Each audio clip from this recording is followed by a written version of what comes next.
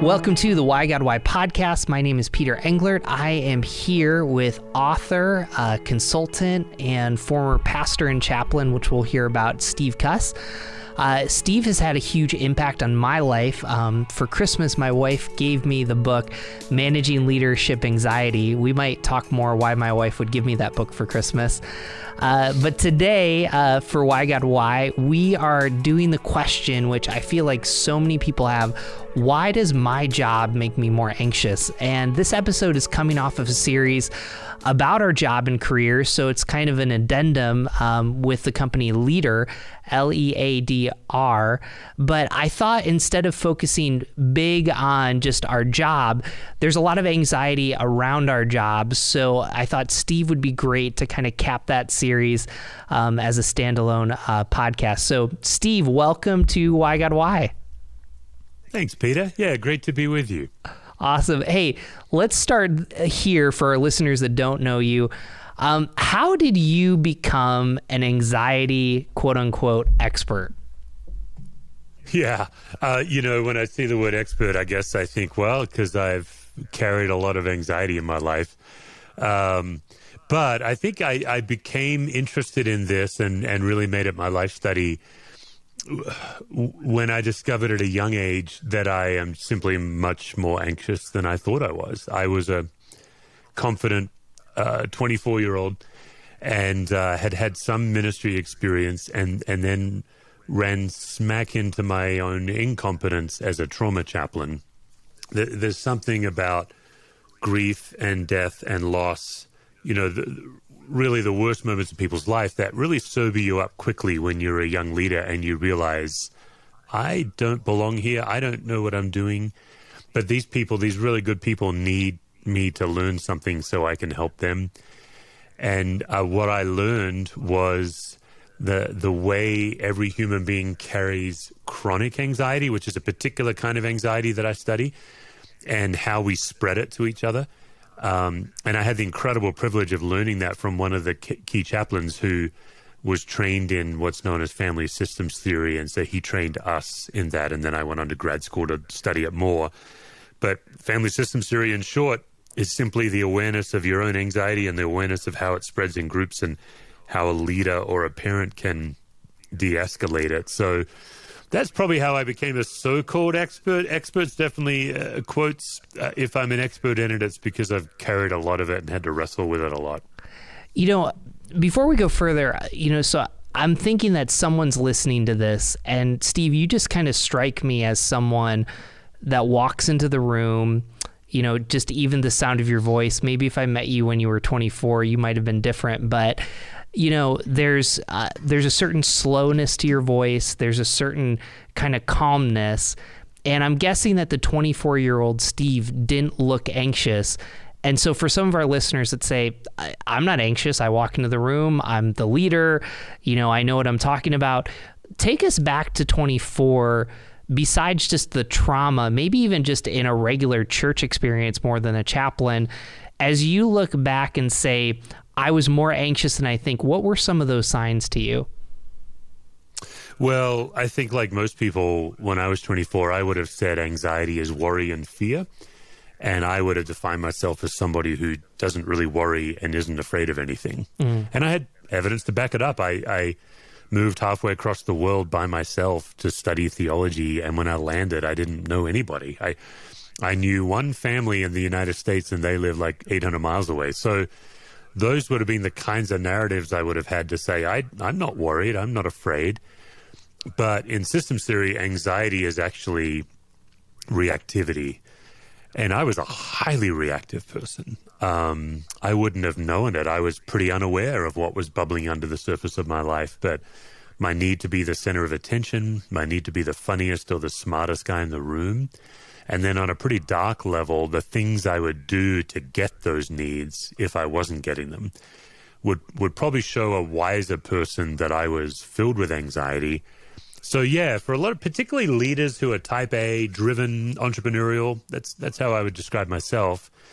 We are slow to realize the impact we have when we walk into the room. Because we don't know what was going on in that room before we walked in. Or for some people, who are kind of large and in charge. That's how I probably was at that point in my life. We don't care. We just think that's what it's good thing to do. So, yeah, I have slowed down a lot, and really it was the chaplaincy and just the onslaught of death and tragedy that brought me to the end of myself. Really, for me, was a death and resurrection, I guess. That I have become quite a different kind of person. I think I'm aware now, or not long after that time, I'm aware of how much that confidence was hiding a pretty profound insecurity. I want to stick here. So I think what I hear you saying is, if you see anxiety as like worry or fear, you might miss out on just, we can call them habits or even just reactions. So, when it gets tense in the meeting room, it's, I'm going to tell a joke. Or, when someone brings you a problem, it's this immediate need to fix it. I mean, what are some of those? Would you say that that's it, or is it a little bit more than that? Oh, those are great. Those are fine examples of it. Chronic anxiety is different than, for example, PTSD anxiety or acute anxiety. So there are all these subsets of anxiety. Chronic anxiety is my field. It's built on false need, false beliefs, and assumptions. Assumptions we make about ourselves, assumptions about God and other people. So in short, chronic anxiety is generated when we don't get what we think we need. For most human beings, that comes down to like a few categories: control, perfection, always getting it right, always being there for people. There's certain leaders that if somebody's in trouble, they feel compelled to rush in and help. So control, perfection, always being there for people, always knowing the answer, and some form of identity or approval. So in my case, I am driven by the need to be liked and the need to be impressive. And these are false needs, because actually I don't need those things to be okay. But as a leader, when I don't get them, I get anxious. So as a pastor, if I think someone's upset with me, I'll get anxious. And that doesn't look like worry and fear. It usually comes out in reactivity, defensiveness, combativeness, sometimes some form of a depression. More sophisticated, it could look like an anger fantasy I have in my head. But what people can do is they can try to figure out, well, is it control? Is it perfection? Is it people-pleasing? These are the broad categories. And from there, then you can kind of dial down and get a bit more specific. Well, and even just to get personal, I definitely relate to the people-pleasing. And I think part of the reason I relate to that is I noticed last year I would ask this question in the middle of a debate or just a conflict: are we okay? And it was hitting me because even, my wife's a mental health therapist. Just on our days off, there's this need that when you get that email to like respond to it. Even if you're not acknowledged, like, hey, we'll get this phone call. And even before we came on, someone called me and they said the dreaded words that I think every pastor and every person kind of fears.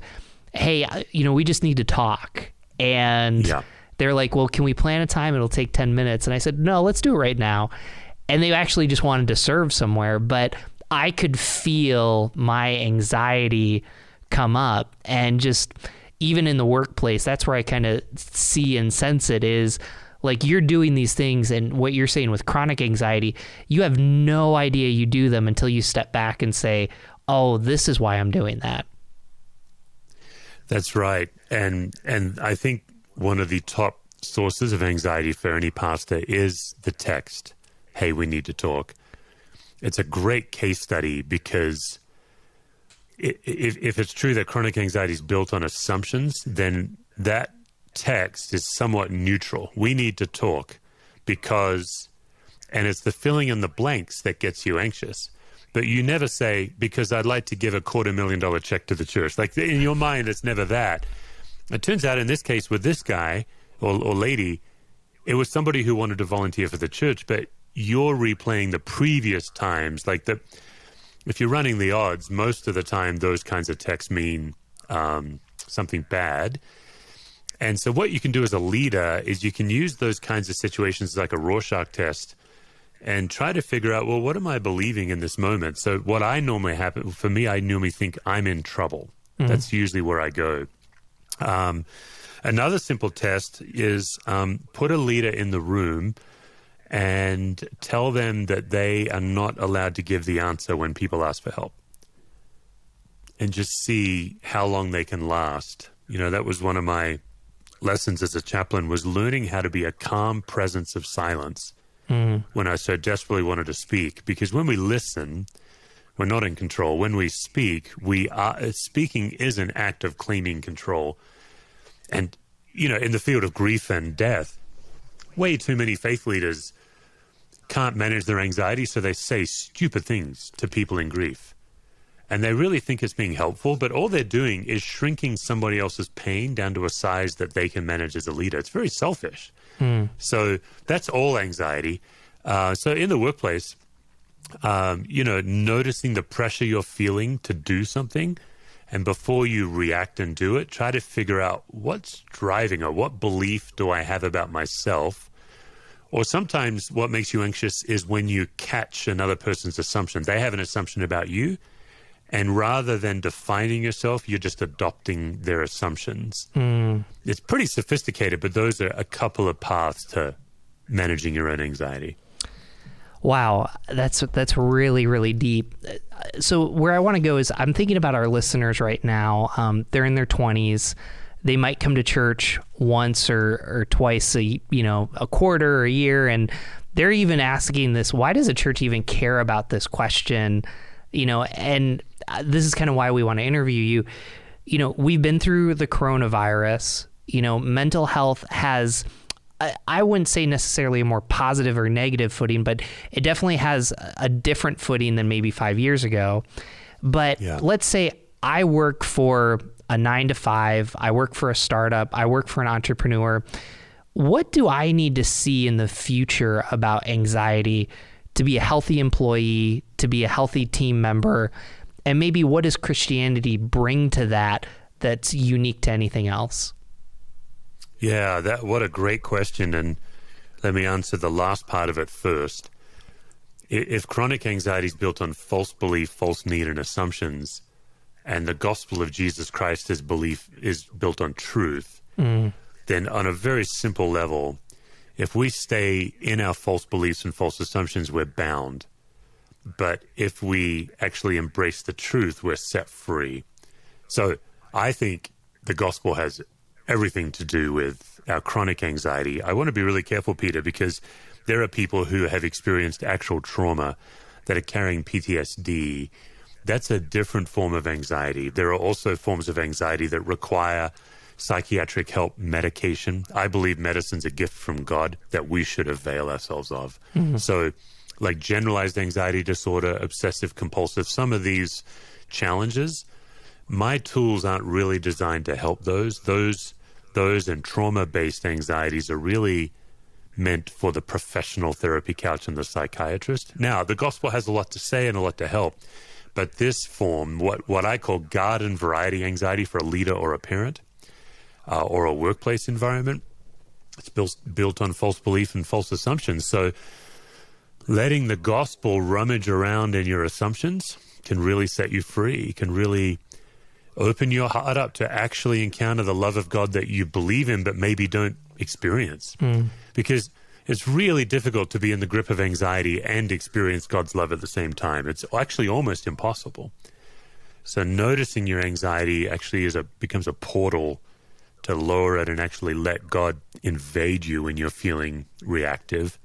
Because when you're reactive, you're operating out of a false need that you don't actually need. And instead of standing on your well-being in Jesus, you're trying to get what you don't need. That was kind of the first side of the question. I think the reason to practice this in the workplace, I had a guy in our church came out to me after my book came out, and he'd read my book, and he said, this guy's a software engineer, and he said, hey, nowadays when we develop software and release it to our clients and it has a bug in it, somehow the software is broken. He said it used to be that you would go back to the code and try to see where do we go wrong in the code. He said now what we're trying to do is go back to our relationships as developers and figure out, was there a relational breakdown in the development team that led to a breakdown in the software?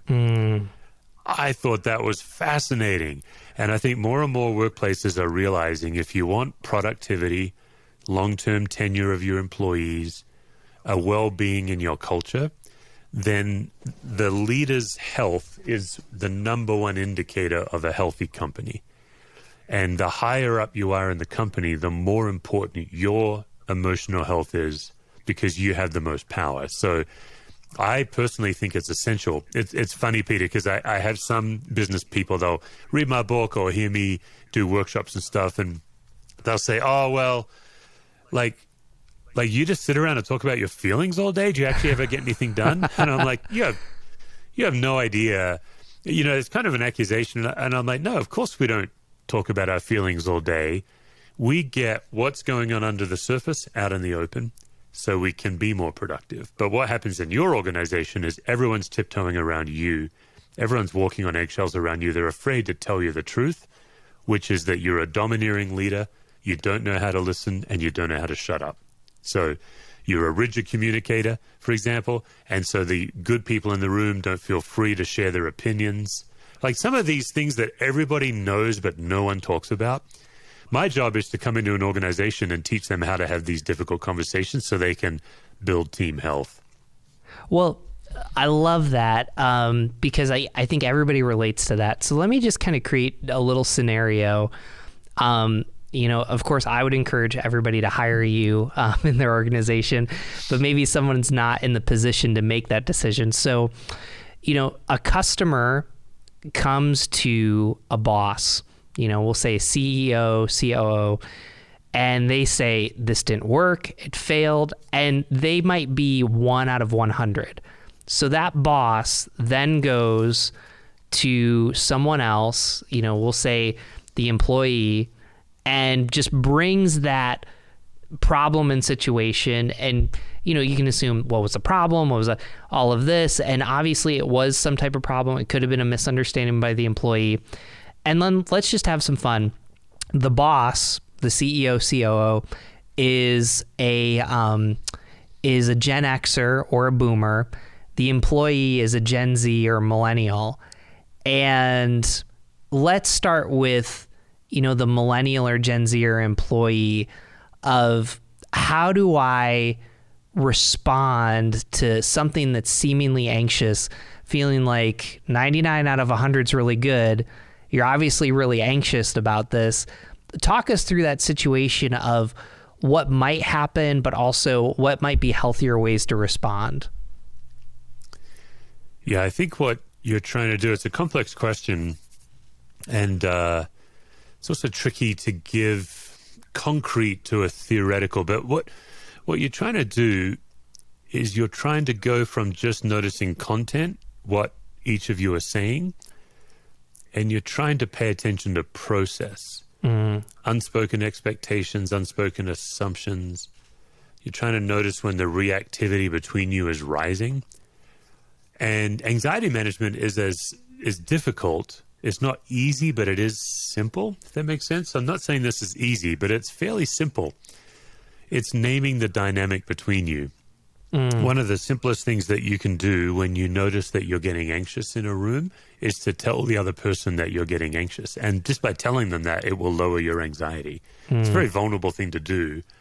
But one of the things I use to notice when I'm getting anxious is I've stopped listening to learn, and I'm now listening to defend or listening to fix. And I can feel that posture shift in myself. And anyone can do this. When you get some practice, is you can pay attention to yourself in any meeting and notice when I'm no longer listening to learn from that person, I'm now listening to defend myself. Once you notice that shift, you can say that to that person. You can say, hey, would you say that again, please? Because I noticed that I'm becoming defensive. So I just wanted to say, I really want to hear what you're saying. Now, your average person will give you a mulligan on that and actually be very grateful, and it'll lower the temperature in the room. Where this gets tricky is when your boss is also unaware or doesn't care, or even is on the narcissism scale. That's when things get difficult, because you can only use this kind of work with people who are moving toward each other, who care about each other, who care about their own impact on each other. If you're in an organization where that's not true, the best thing you can do is manage yourself, but you really can't change a system. You can't change an organization, but you can lower your own reactivity, and that'll still make a difference. Well, and I think the heart of the question, obviously it's complex from person to person, knowing the best way to communicate. But what I'm even sensing and hearing from you is with chronic anxiety, and I think you did, it's super helpful not to put that in the box of PTSD and other things, but we're talking about chronic anxiety. But is, if you go down the organizational chart, instead of the anxiety stopping somewhere, it ends up just getting passed to other people.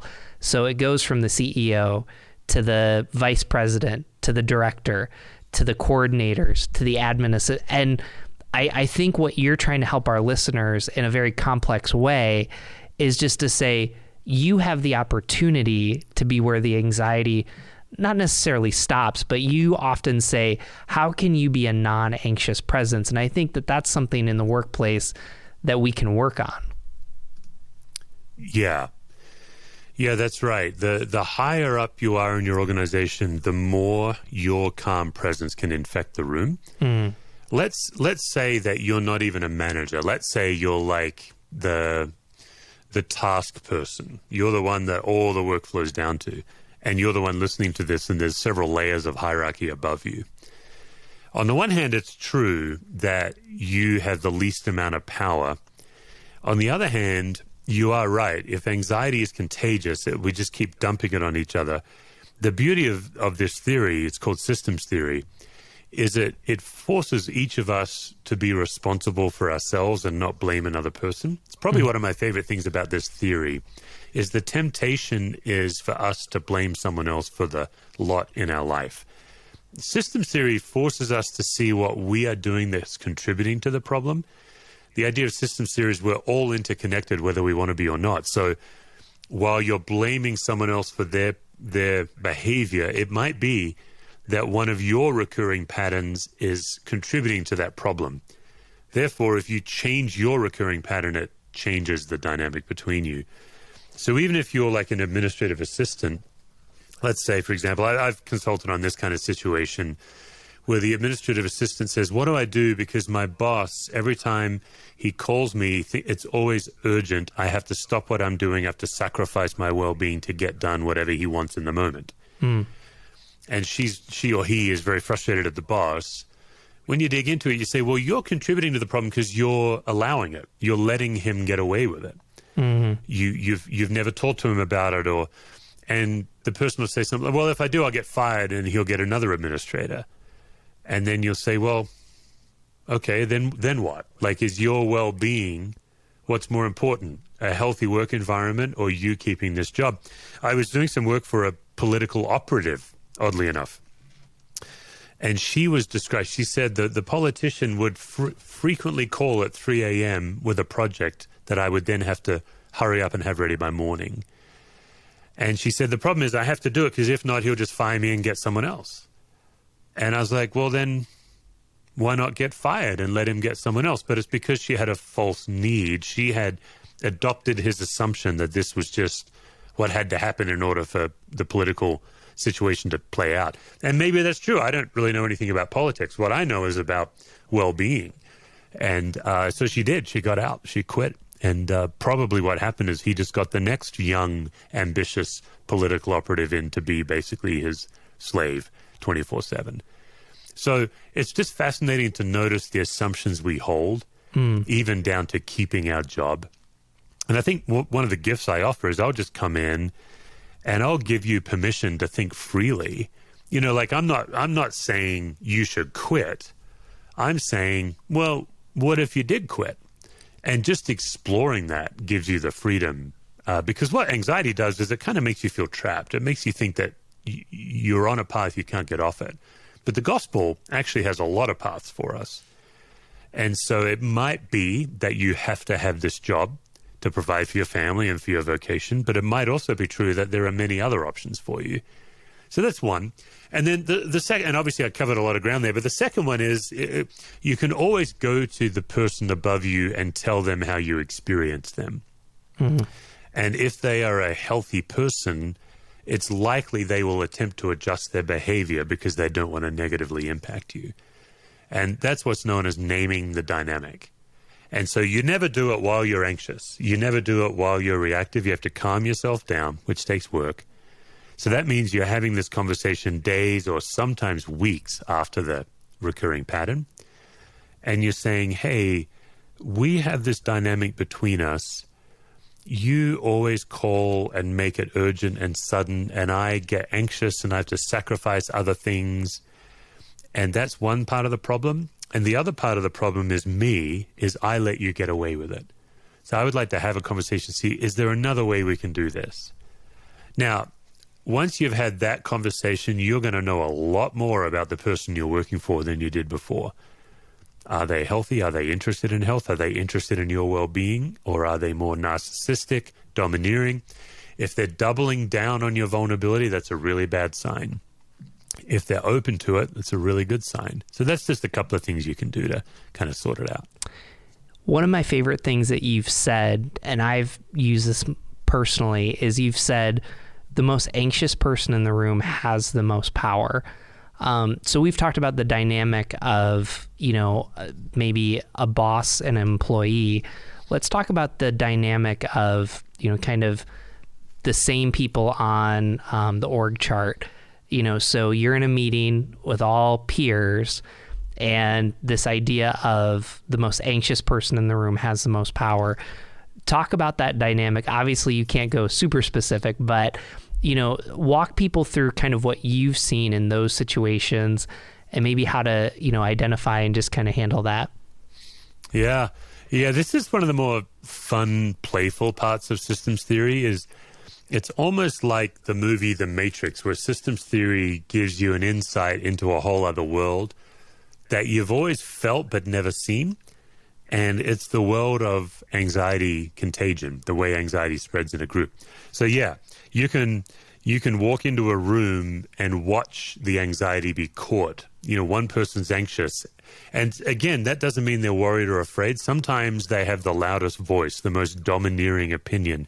Sometimes they're interrupting another person. They're not letting someone finish. There's all these signs that someone is being reactive. So when people hear the word anxiety, if they think reactivity, that'll help them see it.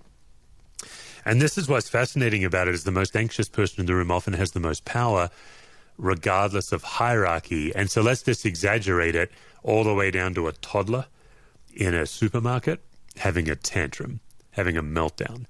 That's all the evidence you need that toddler has very little actual hierarchical power. They're not an adult, they're not an employee of the store.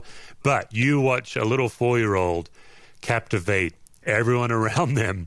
The parent catches the anxiety, the employees catch the anxiety, the other parents who are shopping are praying the prayer of the Pharisee, thank you, Lord, that I'm not like that parent, a sinner, So in your situation when it's peers, what you're looking for is reactivity.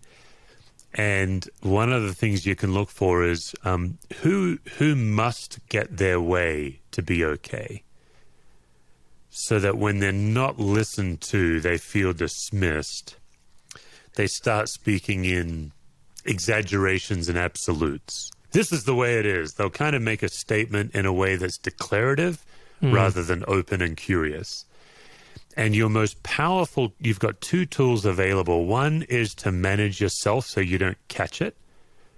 And so you don't devolve into, 4th grade on the playground. I know you are, but what am I? That kind of thing. The second tool you have is curiosity. Curiosity is one of the most powerful tools to de-escalate anxiety. So particularly with somebody who declares, this is just the way it is. It's almost like they've landed the plane of the conversation, and then they've even locked the cockpit and they're off the plane. And there you are, sitting on the tarmac, hey, wait, I thought there was more to say. Those kinds of rigid communicators generate a lot of anxiety and themselves are very anxious. So it takes a lot to say, well, what if we don't settle this with that statement? What if we have more discussion about it? I wonder what, Jane, what do you think about it? And if you're peers, you can take the lead on that. By the way, when you're in a group of peers, the way you know you're the actual leader, whether you have the title on your business card or not, is who do people look to when they don't know what to do, and who do people look to when no one's saying anything? And whoever they look to, that's the actual leader in the room. I want to throw this out because I feel like there's a lot of organizations, and you probably face this as a church and a pastor. I'll admit I've said this, so again, I'm not saying something about it, but you said that's the way we've always done it. How would you deal with I'm too busy for that, or that's too much work? Because that seems to be something that comes up a lot, and I can imagine with peers, there's general assumptions about what you do with your time, and there could be some unspoken things, but I'm thinking about the sales team with the finance team. I'm thinking about all these different spaces that someone says that. How would you respond to that in a curiosity way without being threatening? What's my role in this? Am I a peer or am I that person's boss? Oh, you're a peer. I mean, honestly, Peter, if I'm a peer and we're all trying to accomplish something together and their constant feedback is that they've got too much on their plate, I think my next move is to try to see what I can help take off their plate. So as a general rule, I don't know if this is related to our anxiety conversation, but as a general rule, I've managed and led teams for, 20 years. I generally believe people when they say that their plate is full. That would just be my general posture. So I think my next move would be, rather than to try to convince them to prioritize this thing, I think I would try to say, is there something we can all do to help take things off your plate? Or maybe I would say, listen, I really think this is very important, but I'm not interested in adding pressure. I'm interested in relieving you of pressure. Would you be willing to share what else you've got going on? And I got to say, it's not so I can decide if you're busy. It's can we all help you with some of these things? Right? Like in some situations, where you say, well, what else do you have going on? That's actually a threatening question. Yeah. Like, prove to me you're really busy. So sometimes I might just play out up front, hey, my goal in this is to actually help get things off your plate. Now, if I'm the leader in the room, I'll often say, yep, I get it. Unfortunately, this has become a top priority, whether we want to or not. So let's figure out how to take some things off your plate. The executive pastor at our church did this recently. We are a smaller church than we were before COVID, just like many churches are. And we're a smaller staff. We had to lay off some really great staff. And Tom led us through this beautiful exercise where we wrote on index cards every single thing all of us do for the church, and we put it on the ground. And the ground was covered with hundreds and hundreds of things that our staff do. And then we prayerfully, through a time of prayer and discernment, okay, what are we picking up? And what great ministry things are we leaving on the ground because we no longer have the resource and the people to do it? And it was just a very simple way of helping people manage their plate.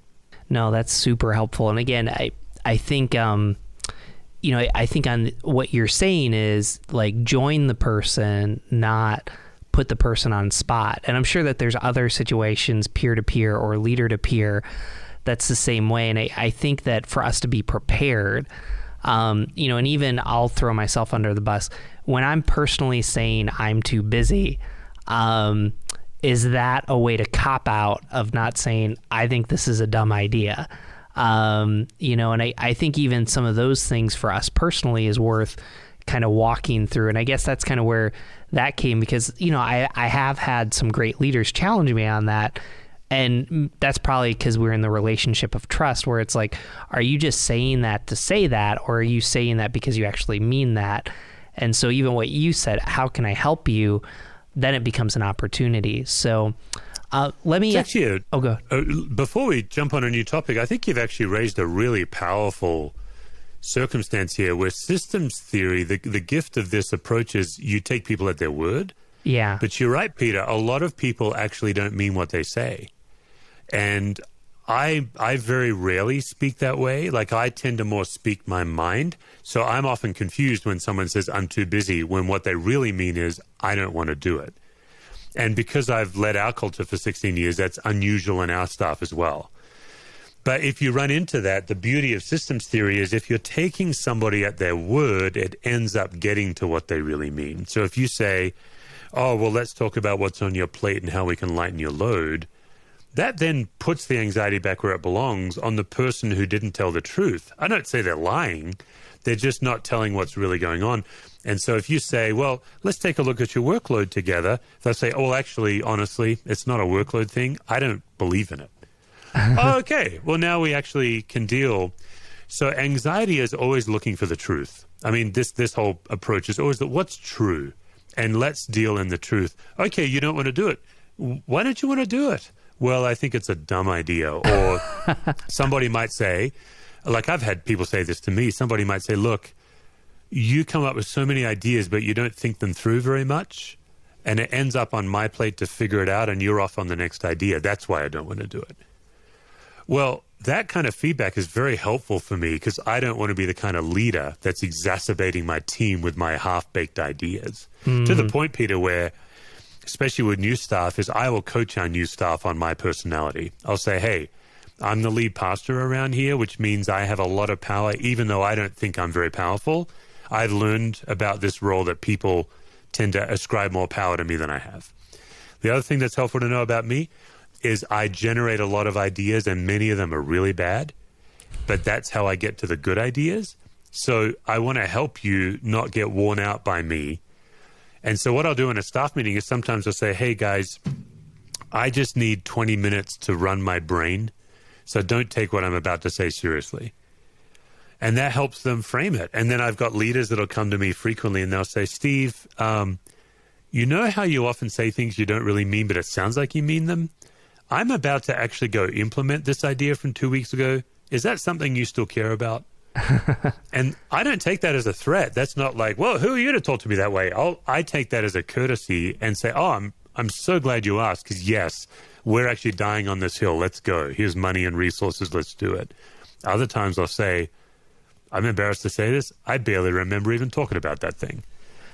But that's naming the dynamic. That's getting from content to the process between us. And a habit of that is how I think you build a healthy staff.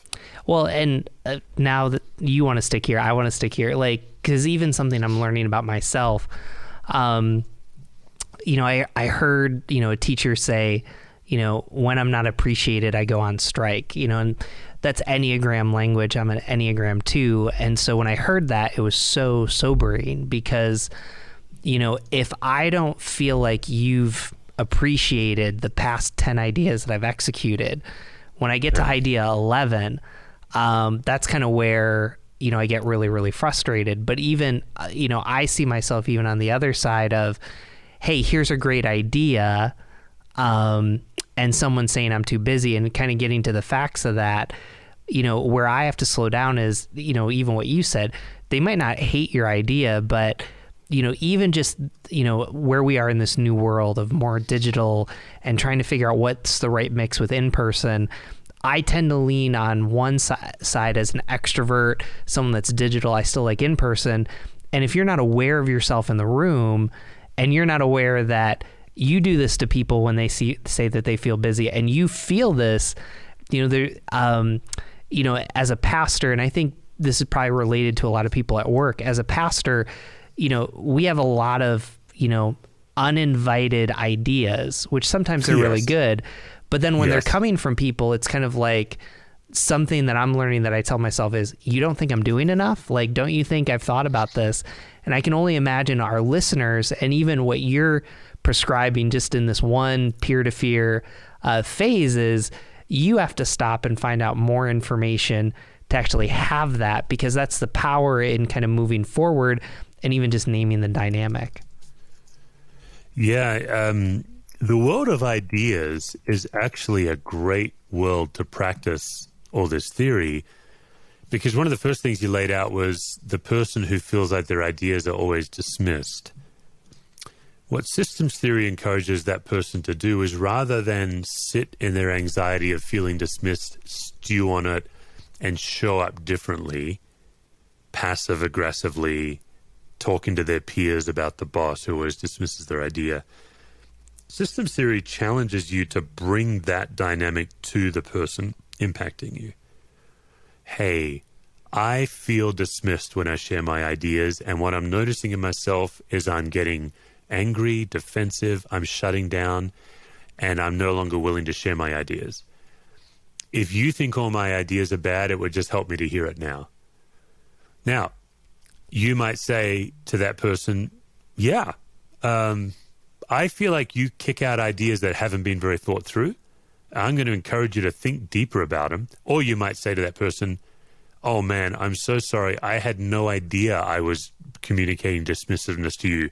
No, I want you to share your ideas. I'm very sorry. Right? So systems theory is always challenging the person, take responsibility and have direct interaction.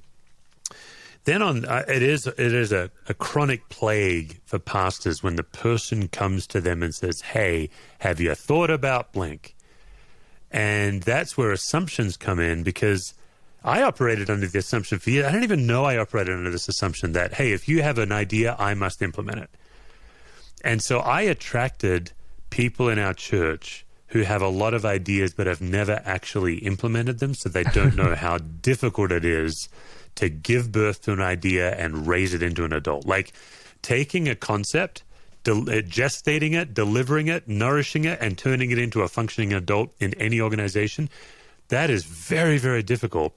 But there are some people in the workplace that get paid an insane amount of money just to generate ideas, but they don't know how hard it is because someone else is getting paid money to execute the idea. In the church, at least in my church, if you have the idea, we expect you to execute it. Mm. And so in my early days, people coming constantly with half-baked ideas that they were not willing to sweat and weep for. And they'd get quite frustrated when we'd say, well, Tuesday morning, 7 a.m., let's get that going. Let's put your time where your mouth is, because they expected that we would then sacrifice ourselves for their idea. So, yeah, ideas is a great field to really study anxiety spread for sure. Wow, this time has gone by really fast. I want to get personal with you. We're in no rush. I think this is going to be super helpful for our listeners. You just made a career transition. I asked you to talk about your 20s. Talk to me right now about how you're trying to manage the anxiety of going from a pastor to a consultant. Just talk about that, how you're processing through that.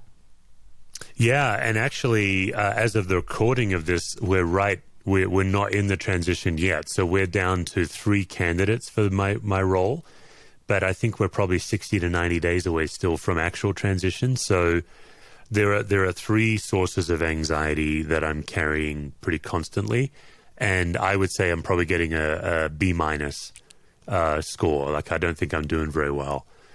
And so a lot of what I do is I help people diagnose the sources of their anxiety, because that helps you navigate it.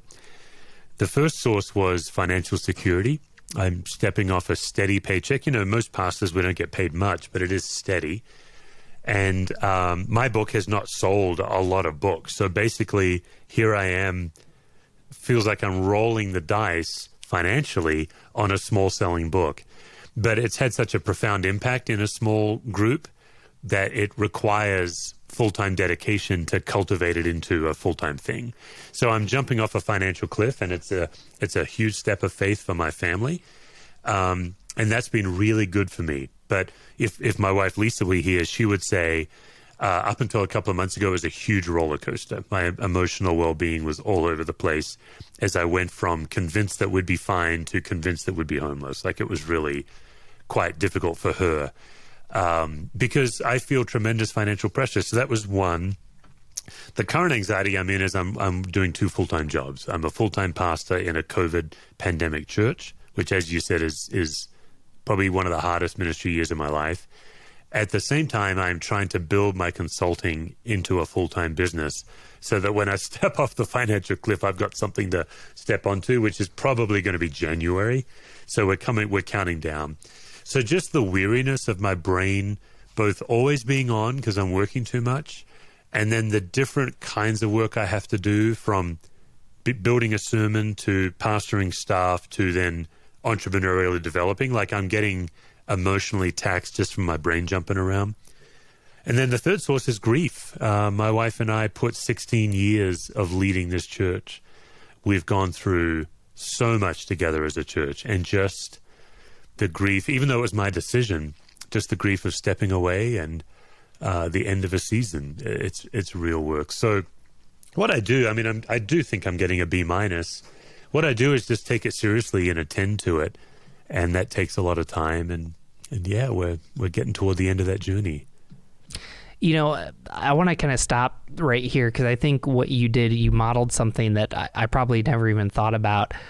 You know, I think my wife and I, we get into the habit of just talking about situations. And what you did was you narrowed it down not only to the sources of the anxiety, but you actually created yourself.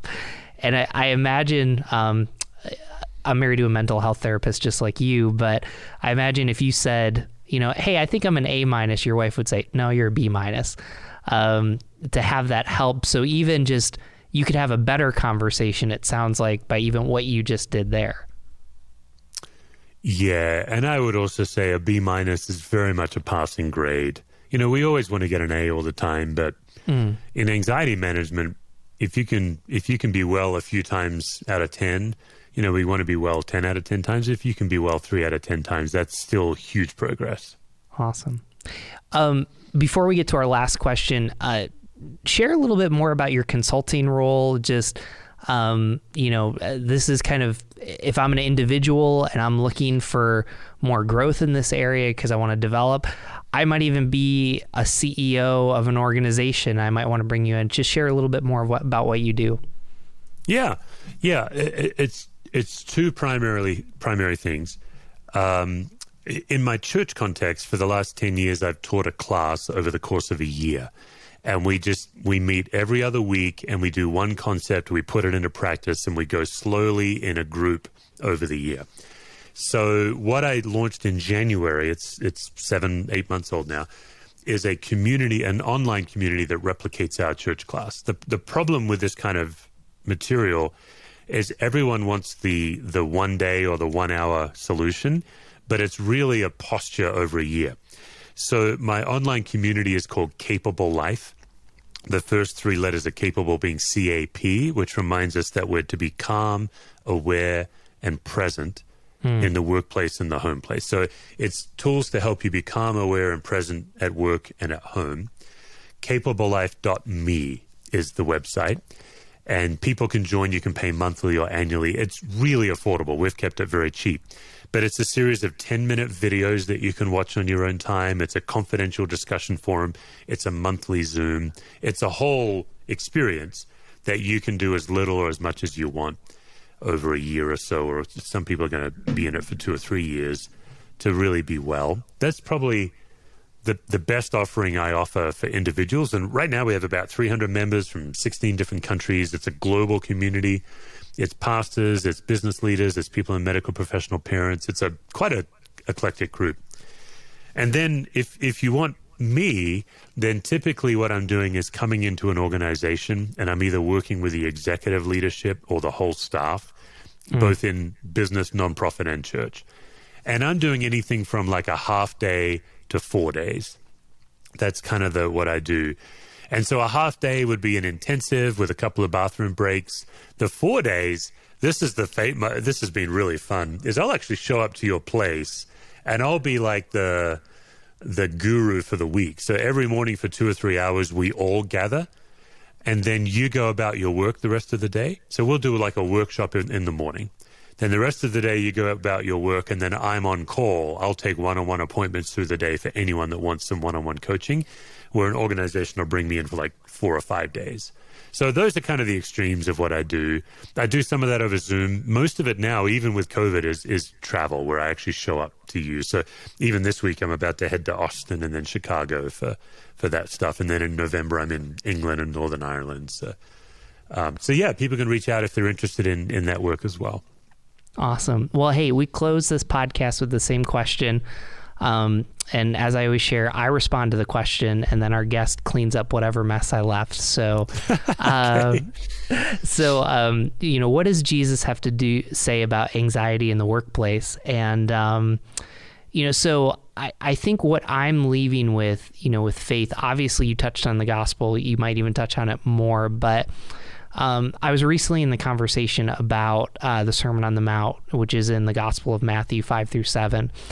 And I think sometimes we are so focused on our behavior that we're not looking at the heart. And what you have brought up, and just even the growth in my life, is all truth is God's truth. There's something about family systems theory. There's something about chronic anxiety that matches with the Bible. So, when Jesus talks about all of these heart issues, he's saying, it's not just having an affair, it's the lust that you have beforehand. It's not just being wanting to kill someone, it's the anger. And Jesus kind of ties all these things together.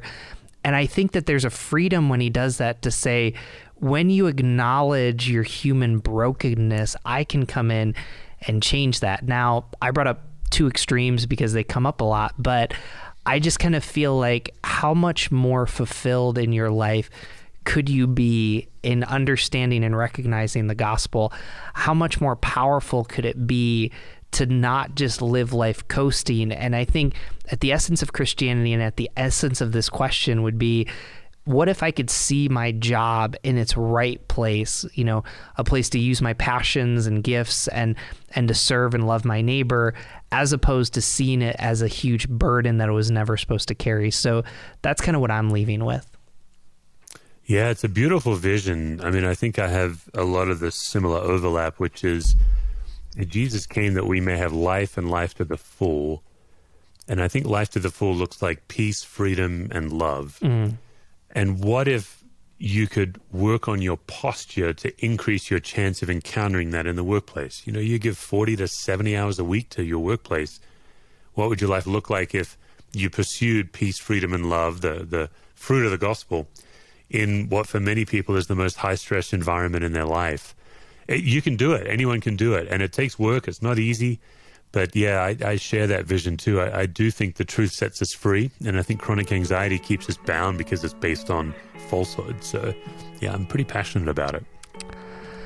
Steve, thank you so much for investing your time in our listeners. And people can find you. You have a great handle, Steve Cusswords, so you can find you there. We'll be tagging you. And then also, Steve has a podcast, Managing Leadership Anxiety. I have to admit, I'm a little behind. When does your next season start? You know what? I think it starts end of August. We're still on summer break as of this recording, but probably next Monday or the Monday after we start dropping episodes. Okay. And this episode, I think, comes out in the fall. I'll say September. Maybe Nathan will edit it out, but it'll be coming in there. But Steve, thanks so much for joining us, and thanks for being a part of Why God Why. Thanks, Peter. Thanks for having me on.